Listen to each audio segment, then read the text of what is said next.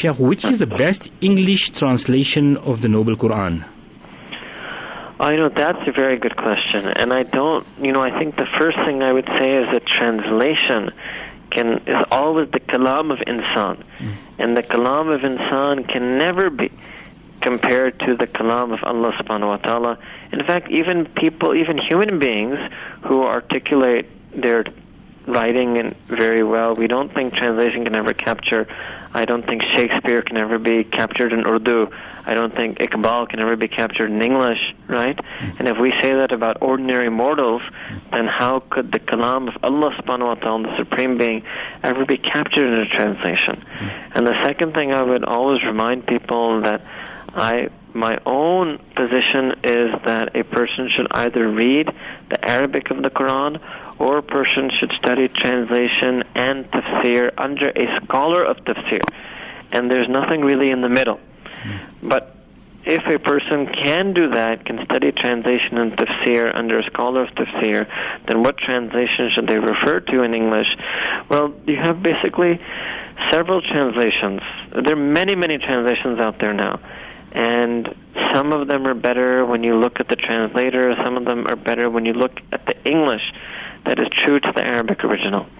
The first translation I would mention is that Sheikh Mufti Taqi Usmani, Dawud Barakatuh, he has actually come up as recently, relatively 1 or 2 years ago, made a complete translation with light commentary of the Quran al-Kareem.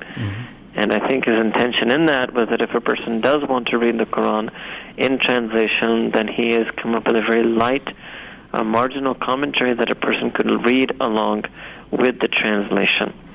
And so in terms of its authenticity of thought, I think that is the best translation to use. As far as the English that is closest to the Arabic, there are 2 other translations whose English may actually be a bit more potent in conveying the power of the Arabic original. And one is by Muhammad Abdul Halim, which has been published by Oxford. And the second, and actually I've looked at the second translation extensively, and I'm saying that for a reason, because it's actually a translation by a person who may be a non-Muslim, although some people have said he's accepted Islam, but he translates under a non-Muslim name, Thomas Cleary. But I found that his translation in English is, in my opinion, the best English rendering of the Arabic meanings of the Quran. So I myself, if I am using a translation, I keep Mufti Taqi Usmani's and Thomas Cleary's, and I use these 2 together. The translation of Mufti Taqi Usmani, is it available in English, Sheikh? It's English translation. So it's an English translation, yes. Not an You can even download it, apparently, if people search it on the internet. Apparently they've put up an entire PDF of it as well. Shukran, jazakallah wa ahsan al-jaza for that, Sheikh.